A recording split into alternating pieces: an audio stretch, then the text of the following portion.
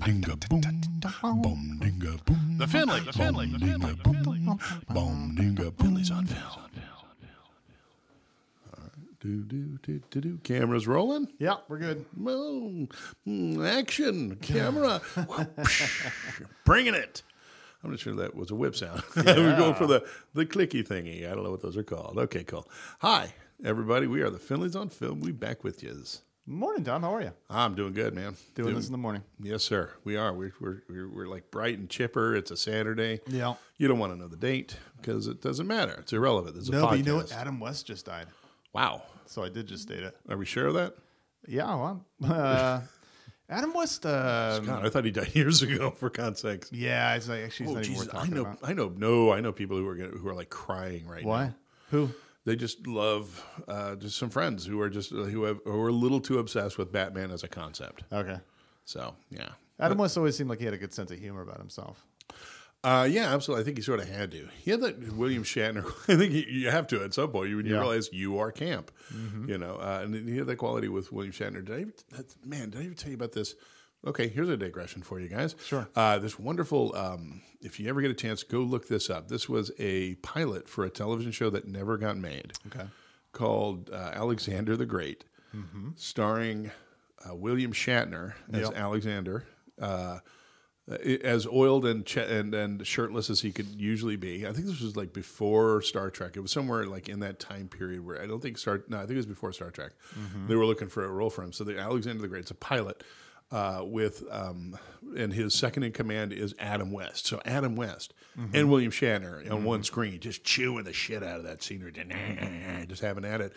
Meanwhile, they're fighting Xerxes, the Persian emperor, played by Lee J. Cobb. So it's great. Yeah. Oh, so not great, but wonderful at the same time. I don't It's share a little the gem. fondness you do for things that are not good. Yeah, I know, but that's because you're not good. But see, I have fondness for you. I know. All right, it extends to you, Joey. Take it, baby. Feel the love. The love is here. You fuck. Let's go.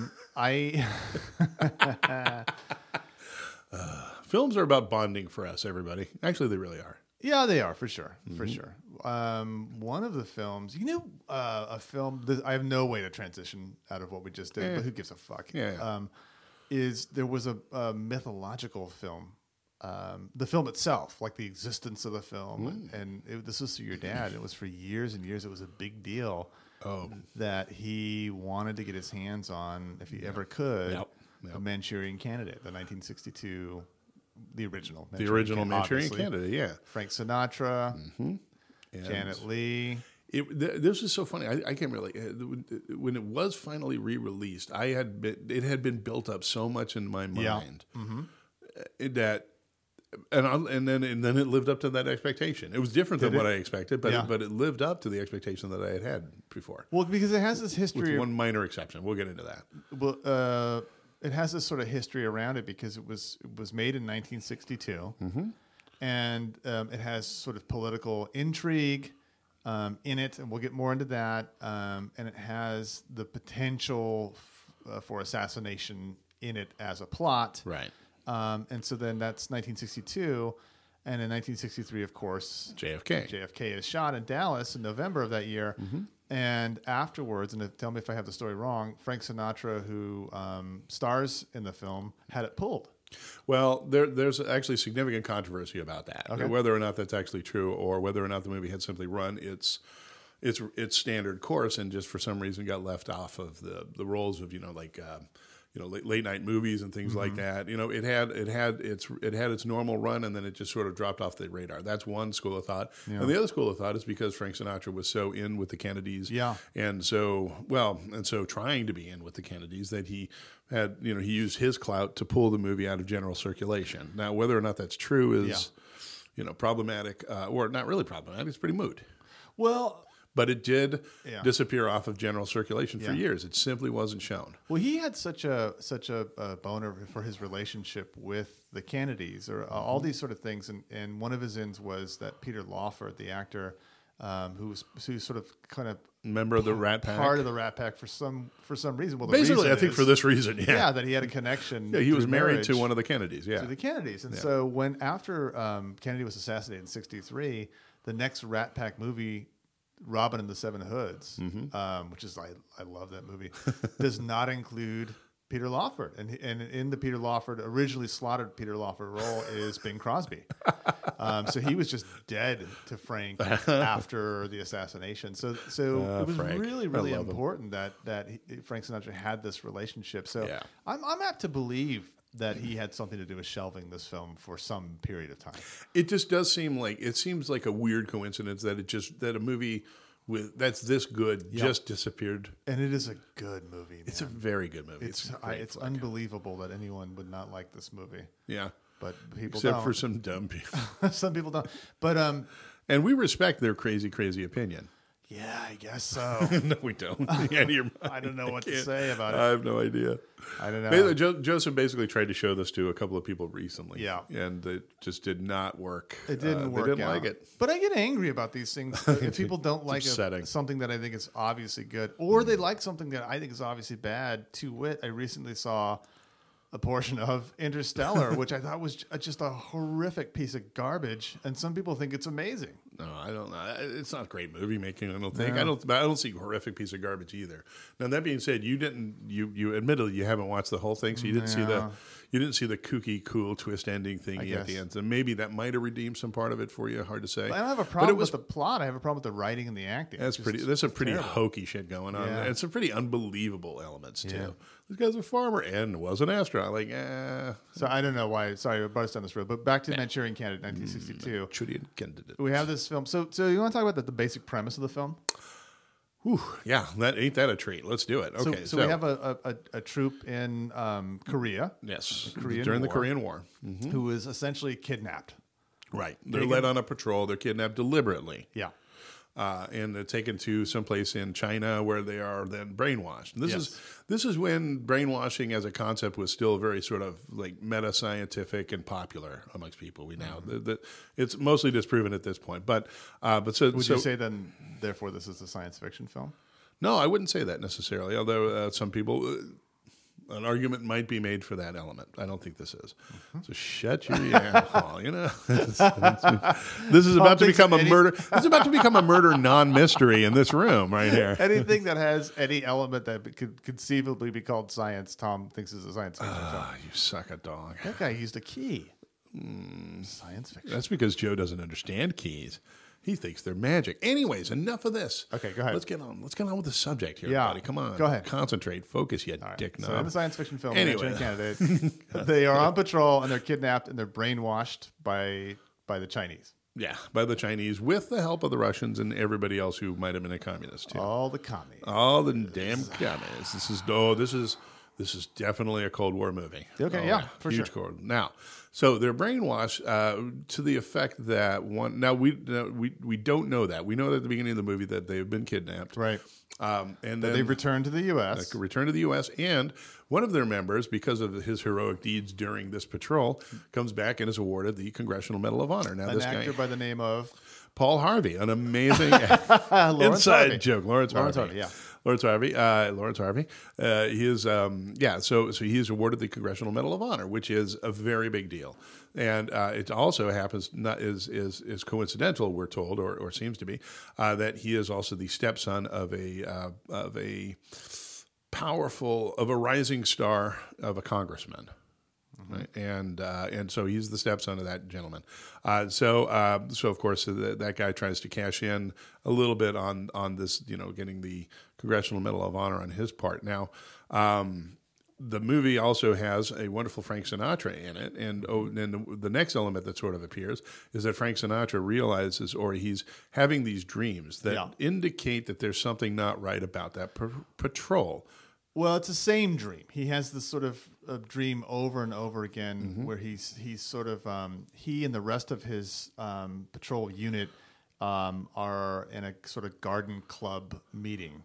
Yeah, all of these sort of old white ladies going on and on about Rhododendrons, I think it was. Okay. I think that actually was. Oh God, I've seen this movie a lot. So they're having this conversation about that, and as the scene progresses, it starts to cut, and you see elements that are very dissonant going. It's one of like, it's not subtle. And mostly it's not subtle, but it's really well done the way they do this. It's this hotel that's raining outside. They're stuck listening. Him and the patrol are stuck listening to these women, these older ladies talk about rhododendrons and all that kind of stuff. And as the scene progresses, things shift. Mm-hmm. Like one of the old ladies is suddenly replaced by a Chinese guy in a military uniform, right? And it continues in that sense until you see that like.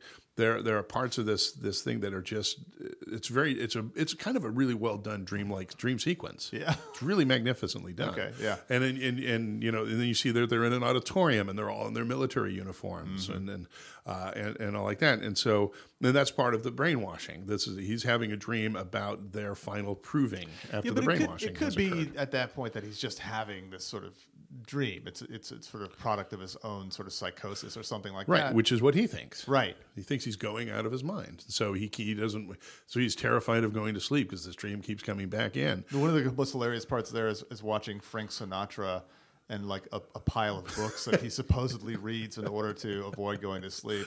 And they're not all just like stained with martini coasters. Right. They're just martini coasters, basically. Yeah. The Tao of Cuckoo. I don't know. That just came out. I like it. All right. Okay. We're going to write that book, Joe. Yeah. Go for it. So he's just, this is progressing. And so he's trying to figure out, what's going on with this thing. He figures he'd go visit Private Shaw, Sergeant Shaw, Staff Sergeant Shaw. He was the officer. Oh, by the way, Sinatra was the officer on patrol. Shaw was the staff sergeant, the guy who got the Congressional Medal of Honor. Right. Okay, so he's going to go visit this guy and talk to him because Raymond Shaw is the nicest, the kindest, most gentle, and warmest human being he's ever met in his life. Yeah. Which, of course, we know is not true. Well, we don't know that it's not true. Everything we've seen at this point, like his interaction with his mother, tells us that this is not what's going on. He doesn't seem like a great guy, but for some reason, Sinatra thinks he's sort of amazing. Okay, right. Yeah, he's this wonderful paragon of a person.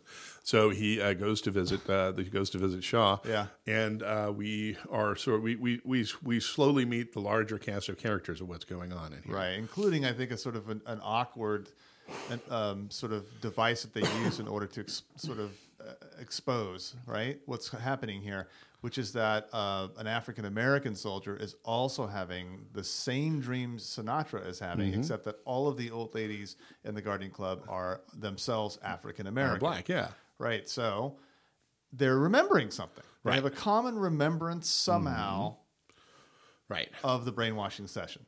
Right, and so Sinatra gets in touch with Lawrence Harvey's character, Sergeant Shaw, yep. and finds out about this other dream that this guy is having, and so therefore he realizes that there's an element of truth going on here. Something is not at all what it seemed like. So part of the so there's tension there, but there's also tension going back to the fact that he is the stepson of this U.S. senator, I think, actually, and the U.S. senator is sort of aping the McCarthy role, right? Yeah, He's naming 57, 108 members of the Communist Party. It actually becomes a rolling joke throughout the movie that he can't remember how many communists are supposedly serving the U.S. government. Right. So he's a buffoon. He's a buffoon, but he's married to a very, very shrewd woman, Angela Lansbury, who is Lawrence Harvey's mother. Yes. But actually, I understand they were not... She wasn't a whole lot older than he was. Oh, like 3 years older or something. Yeah. But okay, she plays the role pretty well. Oh, yeah, she's magnificent. So there's your tension, right? It's that Sinatra really wants to figure out what really happened that night. Mm-hmm. Lawrence Harvey doesn't really understand what's happened that night. Yeah. And he's being manipulated as a tool of the communists for some sort of larger plot. Right. Which could include up to assassination of someone. And in the background, we get like his unpleasant personality and his basic hatred of his mother and his stepfather too. For that matter. Like he can't stand either of these two people. Yeah. So it progresses, and the only person he does care about is this young woman who his mother ruined his relationship with. It's very Freudian. And Angela Lansbury she doesn't walk away with this movie. Yeah, it's close though. But if you were coming with the top 25 movie villains of all time, Yeah. I think I would put her in there. She's right up there with Barnes from Platoon. Absolutely. Yeah. Or is it Ellis? It's Barnes, yeah. Barnes. Yes, that's correct. Yeah. Well, I mean, it's I don't know about you. I mean, you can sort of overrule me if you want, but I don't know that we need to say more about the plot of this movie. And you know, it's so sort of complex and sort of tied together, knotted together that you don't want to overdo it anyway. But there's the scenario. Yeah. There's the tension of this film. That's the scenario. And Sinatra's never a great actor. I can't think of anything he's been great in as an actor. I can think of one. Here to Eternity. Even there. Really? I seen what you did. I don't know if he's that great. I think maybe the role That's is as great. good. That's as good as he's ever been as an actor, I think. Yeah, okay, fair enough. But there have been more enjoyable. But ones, he's not, amazing as an actor. But it's just such a great idea and so well executed by John Frankenheimer. John Frankenheimer, the great director. 7 Days in May. Yep. Political thrillers were his specialty. And that's really, by the way, we should point out, I think that's the gist of this episode right here is political thrillers. Yeah, we're doing a couple of films that are, political thrillers. I like it. Yeah. Well, maybe Paranoia. Paranoia, yeah. American social paranoia by way of political theory. Thriller. But I want to take a step back and point and talk about this because there was such an element of, like I say, expectation for this movie. When it was finally released in 1988, I think my dad was maybe the first Re-released person. to the public, you mean? Right, re-released on VHS. My dad jumped on it. Yeah, would have paid $100 for it. Yeah, like me at a barbecue or like with a rib or something. Like that. He couldn't not get that damn movie fast enough. So, so he did. And one of the things is he had seen this in the movie theater. Yeah. And he fell in love with the movie. He saw it with a good friend of his, a guy that I've known my whole life, Steve LaBounty. Okay, and it's a great name. And there's a scene in this movie that, according to my dad and also Steve, this is the first time they saw karate. There's a fight in this movie that utilizes karate very poorly, in my opinion, but utilizes karate in it. Yeah, and that this inspired Steve to go become a karate instructor. Now, is he the guy that eventually got a scene in the streets of San Francisco? That's where I'm going with this. Yeah, absolutely. Yeah. He got into Kempo karate, eventually got a black belt, opened up his own studio, was teaching it, and his karate studio is used in the movies, the pilot movie of Streets of San Francisco, where Robert Wagner. He appears in there briefly. He gets thrown by one of his female students, and that's his only appearance in the role. Like it was just like I said, there's this legendary status in, like I said, we do this for bonding. That's one of the things that really movies do for us as people. Yeah. This was a big one for me, for my dad as well. Yeah. So yeah, and it's really is a fabulous movie. I don't know what the hell those two people were thinking. What two people? Oh yeah, who didn't like the movie? Yeah. Yeah, it's just like I hate chocolate. Like, so what it are may those not be goddamn just things? maybe it's something you have to be in the mood for. I don't know. Nah. It's a good movie. I think it's among the best of that type of movie. It's got okay. Here's one thing I would say about it. This is a movie that pays to pay attention. Like you can miss a lot of the beautiful nuances going on in this movie if you're not paying attention. If you're not willing to invest. Yeah, I can see how this would not be a movie to watch. Yeah. That's true of most movies, but this one more so than most because it's got more moving parts. Yeah, for sure. Well, that brings us to our second film, if you're ready for it. Oh, I am ready for Freddy. So we're talking about 1975's 3 Days of the Condor, starring Robert Redford. Beautiful Robert Redford. And another beautiful person, Ms. Faye Dunaway. Ms. Faye Dunaway. At maybe her most beautiful for me. Mm-hmm. And a third beautiful person, Mr. Max von Sydow. Oh, yeah, Max. Geez, man. Once he got done with Bergman films, he was professionally old for the rest of his life. Yeah, well, but great. I love him in everything. I love him in Seventh Seal. I love him in Conan the Barbarian. Conan the Barbarian. He was in Conan. He had a bid part in Conan the Barbarian. Why would anyone watch Conan the Barbarian? Because it was rocking and excellent.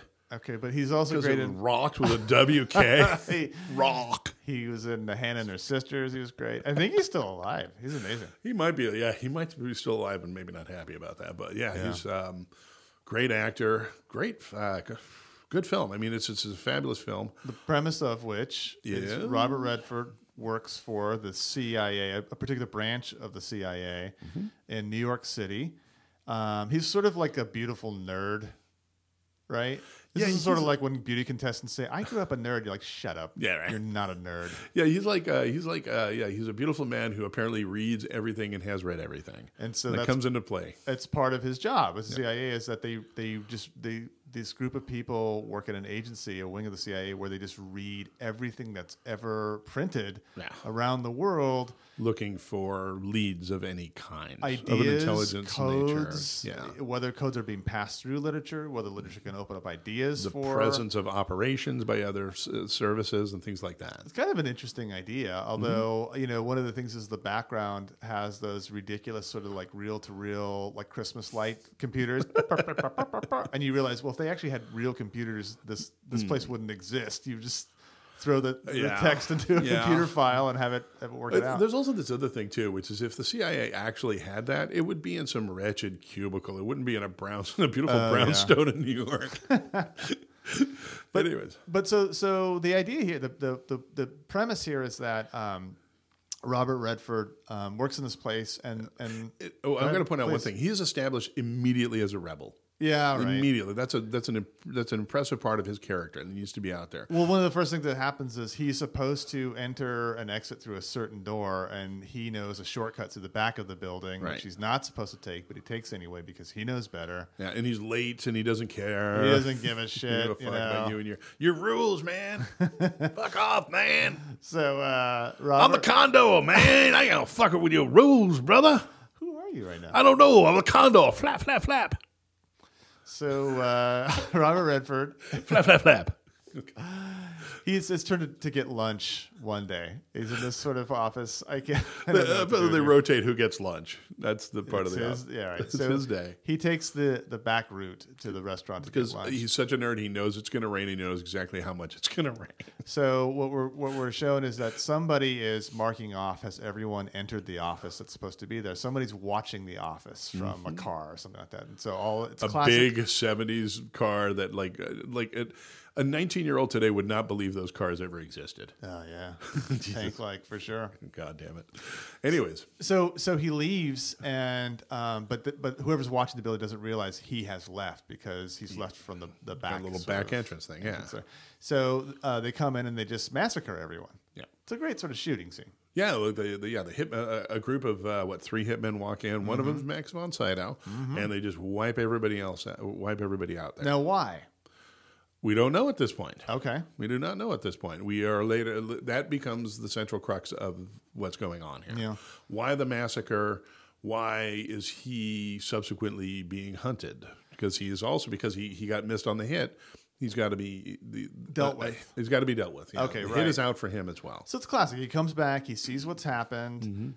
They're trying to figure out that they're missing somebody. That is the assassins. Right. And the rest of the film is really him trying to figure out why his department was hit, who did it. Right. It's a mystery, right? He's trying to save his own life, basically, and it becomes increasingly apparent that it's somewhere within like his own intelligence community. Yeah. That's where the hit originates from. So he's trying to make his way out of town, and he ducks into a store, and this is where we first see. And we're talking about Faye Dunaway. Hello, hello, Faye. And Condor, you were gonna say something. I was going to say something, but at this point we are balls deep into the paranoia that is essential in this movie. Well, I don't know that's paranoia. They've killed everyone in his office. The terror, right? Okay, but paranoia.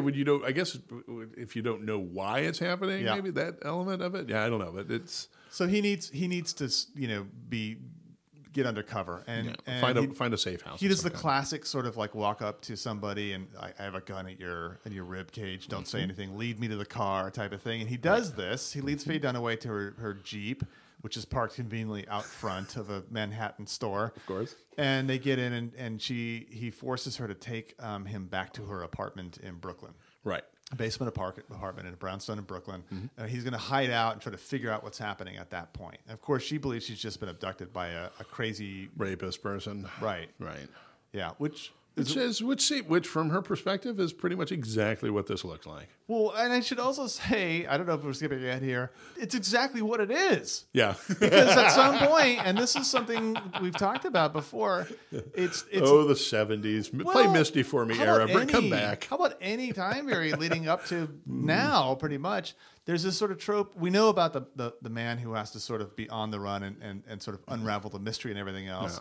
Yeah. But he oftentimes inevitably kidnaps a woman. He kidnaps a woman. Yeah.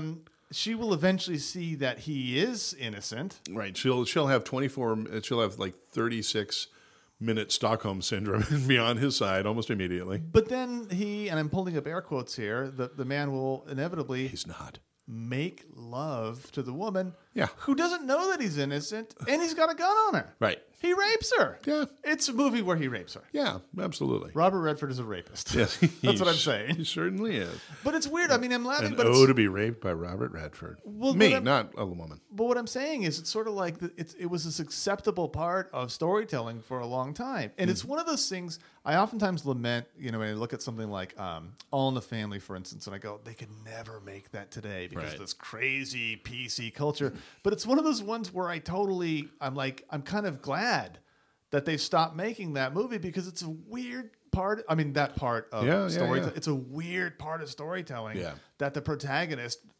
rapes a woman but calls it something else, and then we just move on. Right. And she loves him for it. Yes, of course. That's crazy. That's just nuts. I don't know. It's social commentary for me, I guess. But I mean, I do like the movie. I should say that I like the movie a lot. But it's one of those weird sort of. It's like you're glancing away for a moment. Like it. It's flawed in a number of ways. One of the things that I always find really challenging is, don't get me wrong, I love Robert Redford, okay, but he is not. He's not a great actor to me. He just isn't. He just seems like a likable person. He's very likable. He is magnetic as fuck on a screen. Yep. But like, just to compare him to the person he's most associated with, which is Paul Newman, right, on the screen sense. Like Paul Newman was Luke. He was Cool Hand Luke. Yeah. You know, he disappears into those roles. He was Fast Eddie Felsen. Right. Robert Redford is Robert Redford in a new movie. I suppose so. I mean, the most you could say about him is he light or is he dark? He's darker as the Sundance Kid and much lighter in The Sting. Right. But you're right. Yeah, essentially, he's just a likable person, though. Yeah, and a true.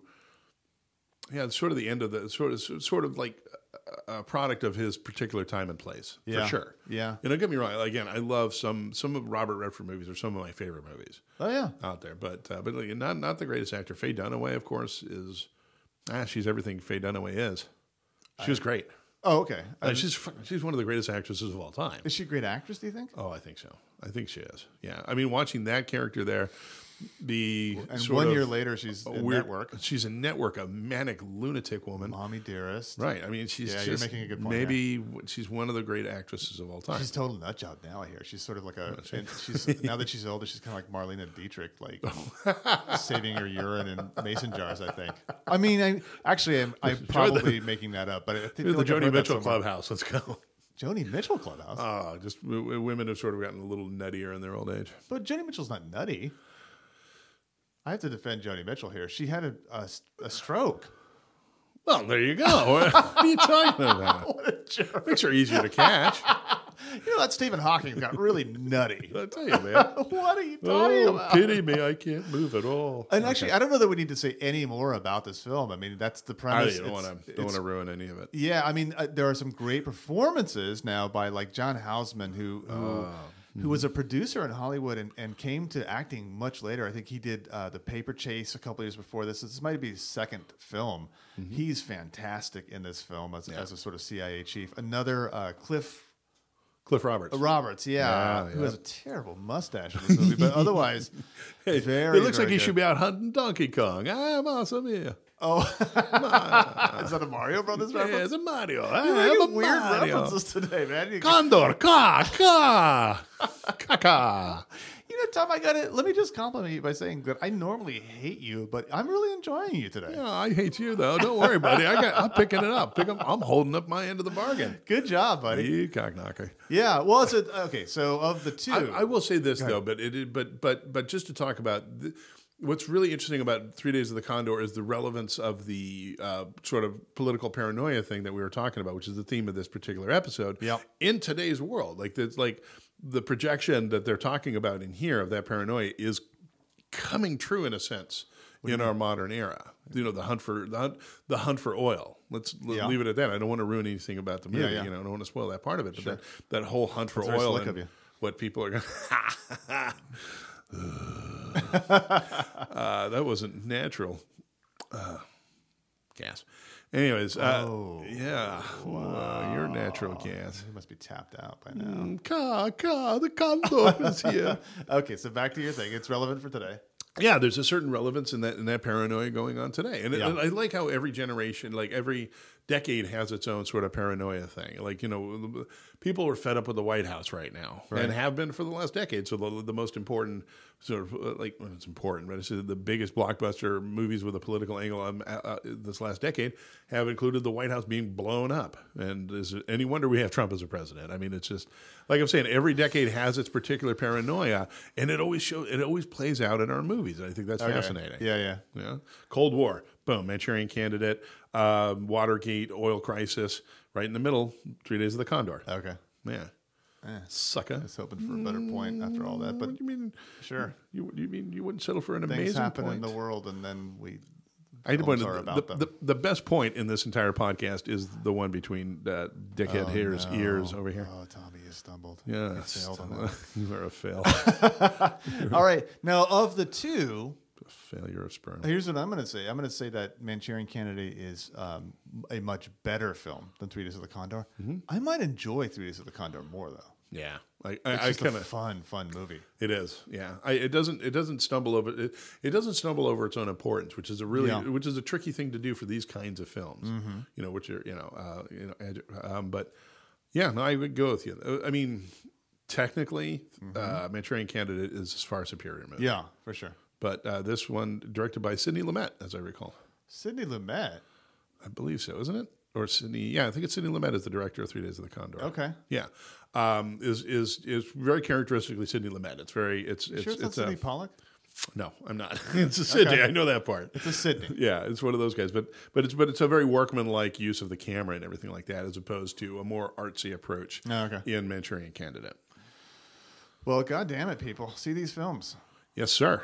Absolutely. Please see these films. And while you're doing that, if you might join us please. on our website, we are finleysonfilm.com. Come check us out there. Yeah. Please join us on Patreon. We could always use a little bit of the old shekels. You know what I mean?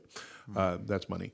If you'd like to donate, please do. If not, that's fine too. But join us there anyways. And also, really importantly, please get us on iTunes and give us a rating and give us a comment. Let us know what you think. Yeah, that helps us out a lot. Even if you hate us. Especially if you hate Joe, yeah. Yeah, I mean, don't... Oh, God, could you guys pick sides, please? Tell us who you like better. Oh, that's too easy for him, Tom. Oh, yeah, I know.